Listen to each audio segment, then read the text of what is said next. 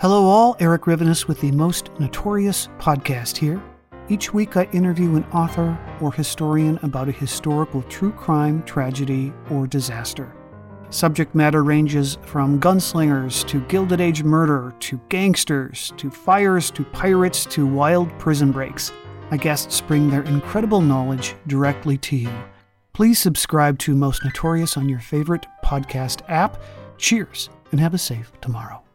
Welcome to From Beneath the Hollywood Sign. If you love old movies, Hollywood history, or the golden age of filmmaking, you've come to the right place. This is the podcast that talks about amazing stories of Tinseltown from another era and fascinating conversations with writer-producer Steve Cubine and actress-writer Nan McNamara. So, Steve, did Ava Gardner and Howard Hughes have a good relationship? Well, they did until he dislocated her jaw. What? Well, don't worry. She hit him back with an ashtray. From Beneath the Hollywood Sign is the gin joint for you.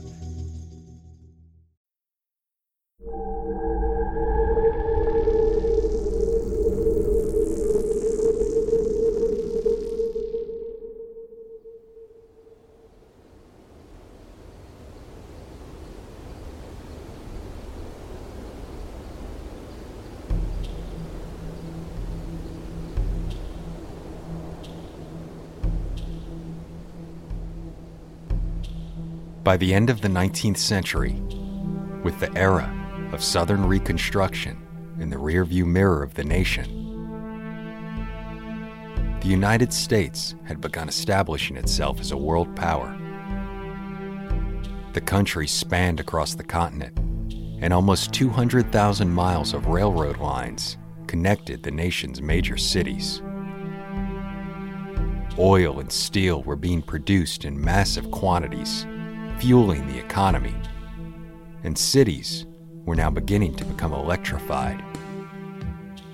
President William McKinley, the last of 5 Civil War veterans to serve in the White House, was re-elected in 1900 on a platform of national prosperity. But in September of 1901, he was shot by an anarchist.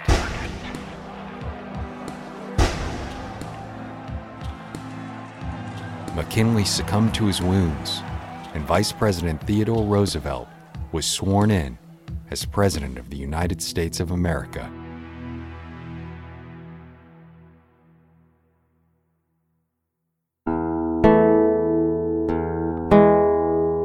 But it was less than 3 months later when another murder would capture the national media's attention. This time, a beautiful young woman from the town of Elizabeth City, North Carolina, who disappeared from her family's home in a tragic tale filled with eerie twists and turns, an eccentric clairvoyant, and a mysterious letter sent from hundreds of miles away, claiming to have answers to the mysteries surrounding her death. Mysteries that still exist today, more than a century later.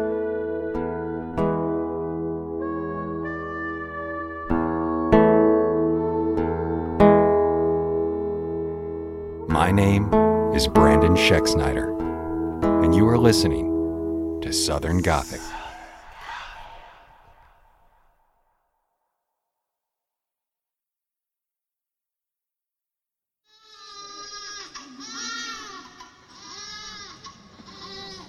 Ella Maud Cropsey was born in July of 1882 in Brooklyn, New York. But in 1898, the young girl's parents, William and Mary Louise, moved her and their family south to Elizabeth City, North Carolina, a community of about 3,500 on the Pasquotank River.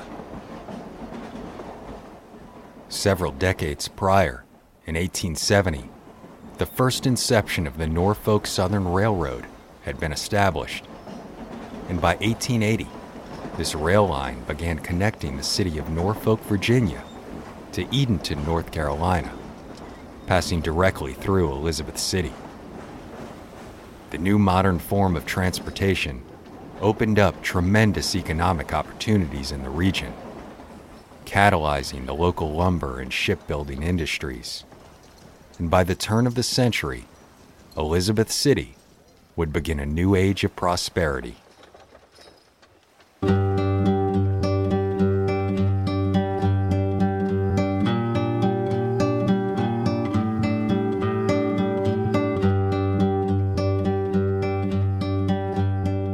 Of course, like many of the Northerners who had been attracted to the South in the decades following the Civil War, cheap farming land in the region is what brought William Cropsey there. He had been a profitable merchant in New York and saw the opportunities that Elizabeth City had to offer. So he purchased a beautiful Victorian home known as Seven Pines, located on 65 acres of land near the bank of the Pasquotank River. There, the Cropsey family would settle into the Southern life, and William's two beautiful teenage daughters, Ella and Olive, nicknamed Nell and Ollie, quickly attracted the attention of many of the local Southern suitors. The pair soon found themselves in serious relationships with two well-to-do young men. Within a year of the move, Nell, who's often described as having a spirited personality and stunning beauty, entered a relationship with Jim Wilcox, a man who was 5 years her senior and the son of the local sheriff. The relationship went on for several years, but Wilcox seemed reluctant to propose to Nell, who many have claimed was starting to grow restless in her desire for a family and a home of her own.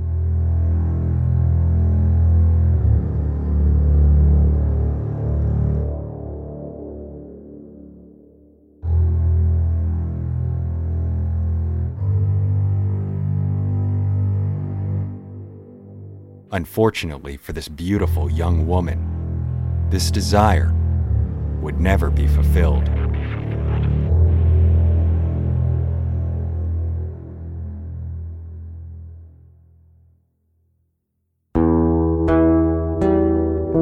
On the night of November 20th, 1901, Jim Wilcox and Roy Crawford, Ollie's longtime suitor, spent the evening with the two Cropsey sisters at the family's home.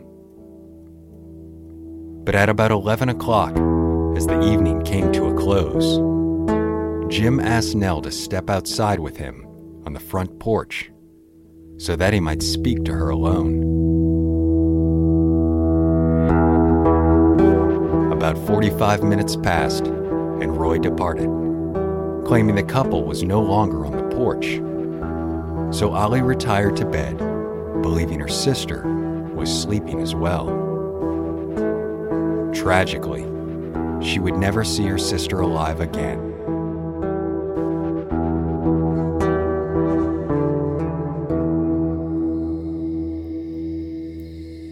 But it wasn't until much later that night before the family would realize that something was terribly wrong. The story goes that the Cropseys were awoken by their neighbor yelling, alerting them that someone was trying to steal a hog from the pen in their backyard. The entire family awoke and rushed downstairs.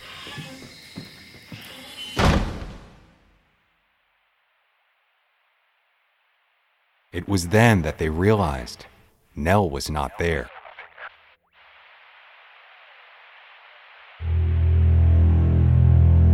Mrs. Cropsey was terrified, but her husband, maybe more preoccupied by the possibility of theft, consoled her, suggesting that Nell and Jim might have just eloped in the middle of the night. However, upon further inspection, none of Nell's things were missing. She had not packed any belongings or taken anything from her room to support the theory.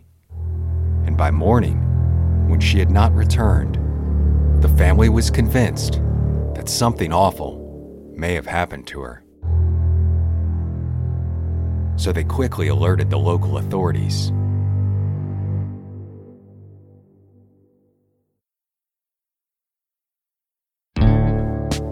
Suspicion immediately fell on Wilcox, and he was questioned by the chief of police. But he insisted that he had no idea whatsoever of what had happened to his young belle or her current whereabouts. But the chief of police was not convinced, and in spite of his sheriff father's attempts to intervene, Wilcox was arrested on suspicion of kidnapping and taken to the local jail. After more prodding, Wilcox eventually admitted to the authorities that he had ended their relationship that night on the porch of the Seven Pines, returning to her a keepsake picture he had of the young woman. But he continued to claim that he left her there, crying her eyes out, but very much still alive. By this point, the community was up in arms, hastily gathering together at the Academy of Music above Mitchell's Beehive department store so that they could organize a search party to look for the young girl.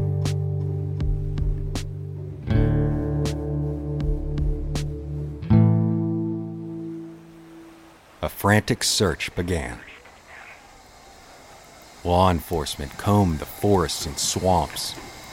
Bloodhounds were brought in, and the river dragged. But no sign of the young woman was found.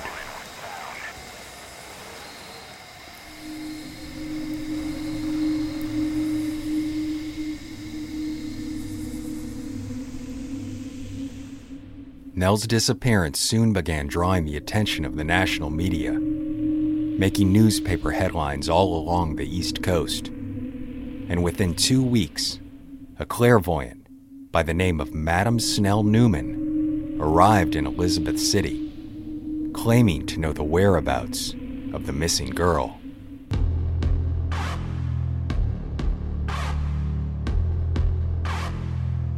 The eccentric woman from Norfolk, Virginia, met with local police and began escorting them around town and the neighboring countryside, following a supposed vision she claimed to have. Newman believed that Wilcox had chloroformed Nell, wrapped her unconscious body in a blanket, and then drug her out into the country in Weeksville, a small town approximately 10 miles southeast of Elizabeth City. There, he killed her and left her body in an abandoned well. With no other concrete leads to rely on, the police followed Madam Newman's advice and made an exhaustive search of every abandoned well within a 20-mile radius of Seven Pines. But tragically, their attempts proved futile, and no sign of the young girl was uncovered.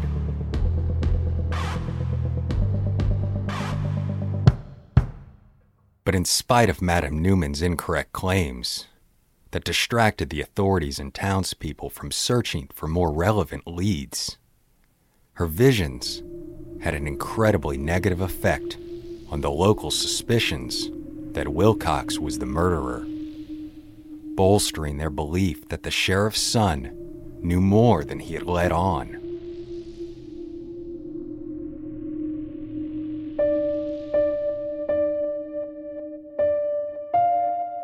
Then, on December 24th, the case took yet another turn when an unsigned letter arrived at Seven Pines, postmarked in Utica, New York. It claimed to know what had happened to Nell. The letter said that after Wilcox had left Seven Pines, Nell heard a suspicious noise in the back of the family's home. When she went to investigate, she discovered a man in the act of stealing her father's pigs from the property. Startled, the man knocked Nell unconscious, then threw her body into his boat and took off by way of the Pasquotank River. Eerily enough, the anonymous correspondence also included a map of the area around Seven Pines, boldly marking the place where Nell's body could be found with an X.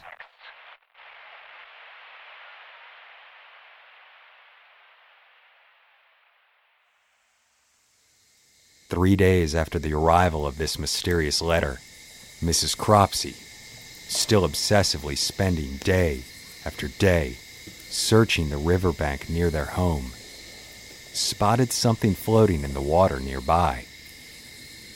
She hastily called the authorities to investigate, and now, on December 27th, 37 days after Nell's disappearance, Mrs. Cropsey's beloved daughter was finally found.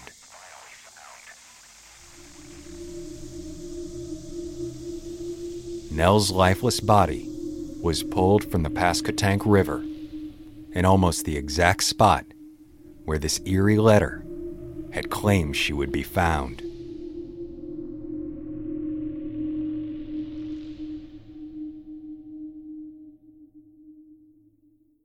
Y'all, I want to take a quick minute to tell you about one of my favorite nonprofit organizations here in Middle Tennessee. It's called Poster Nashville.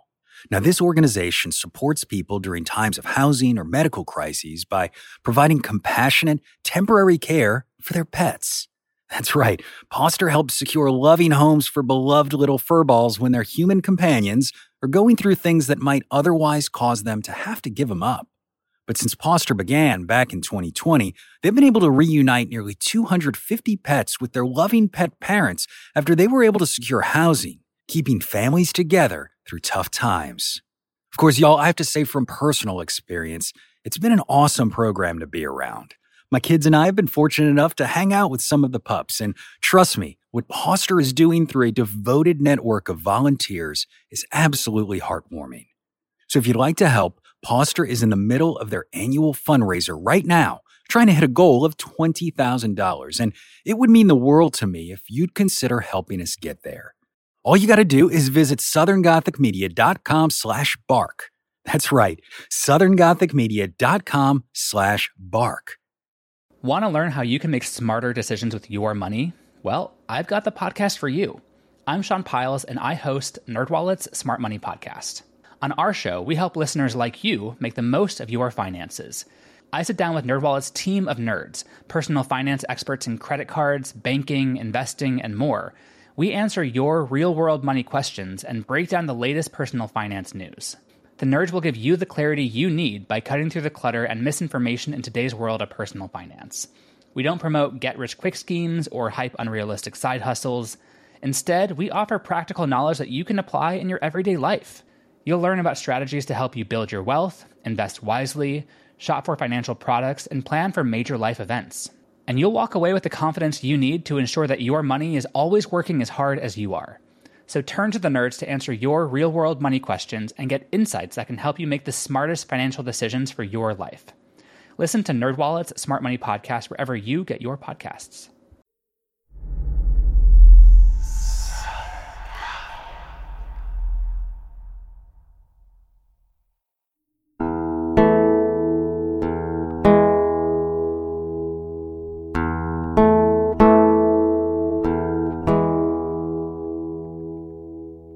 An autopsy was performed on the spot, and it seemed that Nell had in fact been murdered, killed from a vicious blow to her head. No water was found in the young girl's lungs, proving that she had died prior to being dumped into the river's water.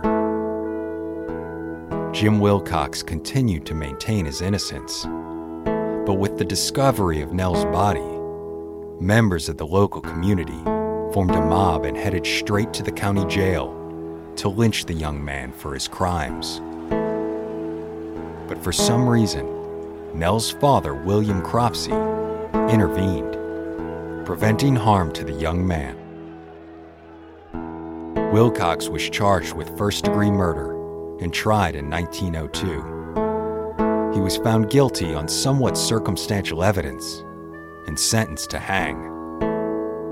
But the son of the local sheriff's life was saved by his lawyer, who was able to get a mistrial for his client that would eventually result in a new conviction. This time for second-degree murder, with a sentence of 30 years in prison. Yet oddly enough, in both trials, Not once did Wilcox take the stand to tell his version of events from that fateful night. So Jim Wilcox was sent to prison.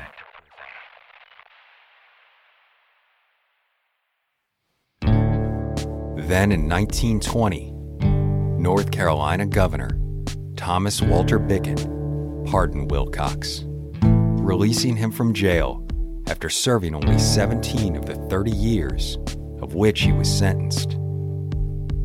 Previously, Governor Locke Craig had twice refused to pardon the man, and Bickett had done so once before as well. But this time, it is believed that Wilcox finally broke his silence, personally informing the governor of the true explanation of Nell Cropsey's death. Unfortunately, no record was ever made of this explanation, and whatever Wilcox told Bickett that day went to the grave with both of them.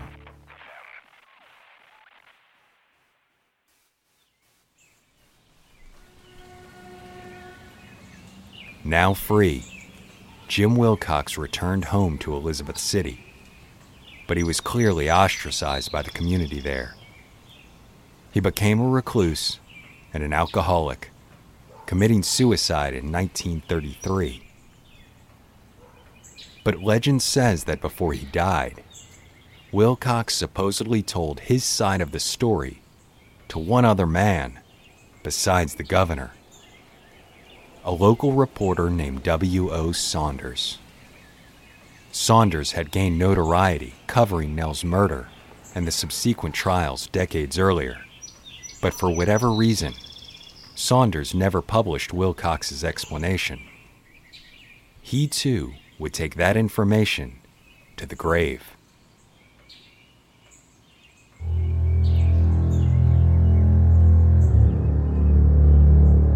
But tragedy continued to befall the Cropsey family.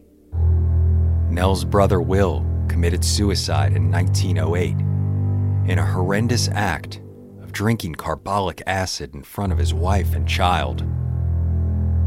Ollie lived for several more decades, but forever heartbroken by the loss of her sister, she is said to have become an eccentric hermit, continuing to dress in the Gibson Girl style of 1901, freezing herself in the time when she last saw her sister alive. Ollie eventually passed away from colon cancer in 1944. And Mrs. Mary Louise Cropsey, forever heartbroken, died several years after Ollie in 1948. Many claim that Mrs. Cropsey lost her mind after all of the tragic losses she endured, finally passing away while committed to an asylum. And as for Roy Crawford, Ollie's one-time suitor, who had been present at Seven Pines on the night that Nell disappeared, he killed himself as well, putting a gun to his head and committing suicide in 1911.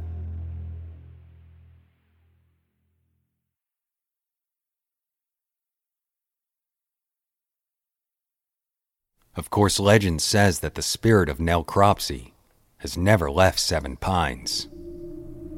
Over the last century, those who've lived in the home have reported numerous strange occurrences. Everything from lights turning themselves on and off, to doors opening and shutting on their own, and water rushing from the sink without anyone having turned it on. But most intriguing of all is the appearance of Nell's visage itself. Legends claim that a girl in a white dress has been seen moving silently in Nell's old bedroom on the second floor of the home. And many folks passing on the street have said that they've seen the ghostly apparition of Nell, dressed in a white dress, peering out the front window of the home from the parlor inside. Numerous theories have sprung up over the last century as to what really happened to Nell. But everyone with the knowledge of the vicious murder has taken that information to their grave.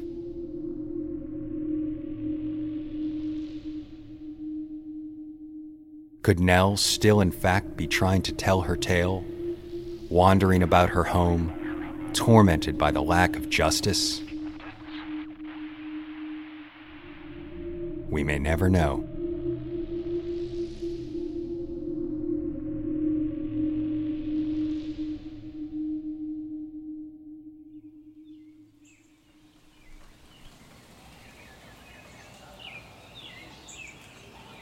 Today, Elizabeth City hosts an annual ghost walk in October of each year.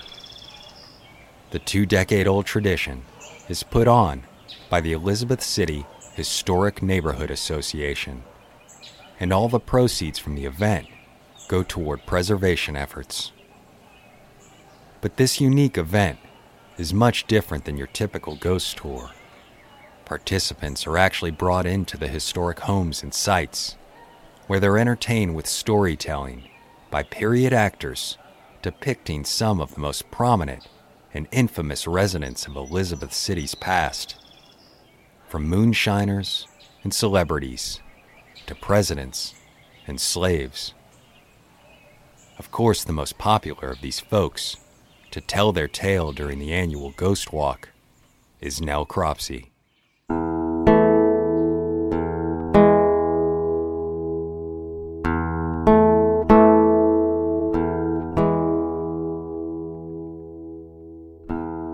The legacy of the young woman's tragic death still remains strong in the heart of the locals here. Yet even after a century has passed since her disappearance from Seven Pines, Nell Cropsey's death continues to remain a mystery that might never be solved.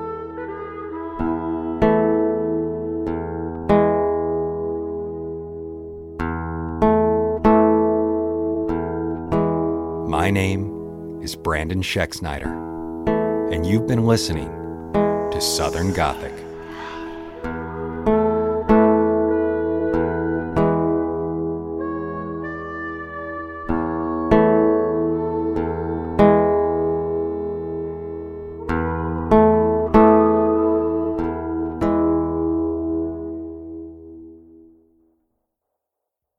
Southern Gothic is an independently produced podcast created by siblings Brianne and Brandon Schexnayder with the support of listeners like you.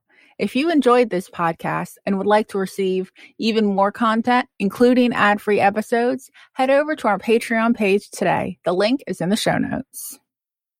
Lucky Little Shacks. Have you ever wondered who the Mary was from Bloody Mary?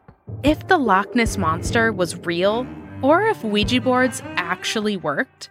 On each episode of the family-friendly Unspookable, we look at the histories and mysteries behind your favorite scary stories, myths, and urban legends to get the real stories behind the scares. Want to solve your next mystery? Find and follow Unspookable now, wherever you get your podcasts. What's something you learned in history class that you feel like wasn't the whole truth? Better yet, what's something you didn't learn at all that was omitted completely? That's what I like to call redacted history. My name is Andre White, the host of the Redacted History Podcast, the place where history's forgotten events, heroes, and villains get their story told, one episode at a time. The Redacted History Podcast. Real history never dies. Stream the Redacted History Podcast on Apple Podcasts, Spotify, or wherever else you get your podcasts.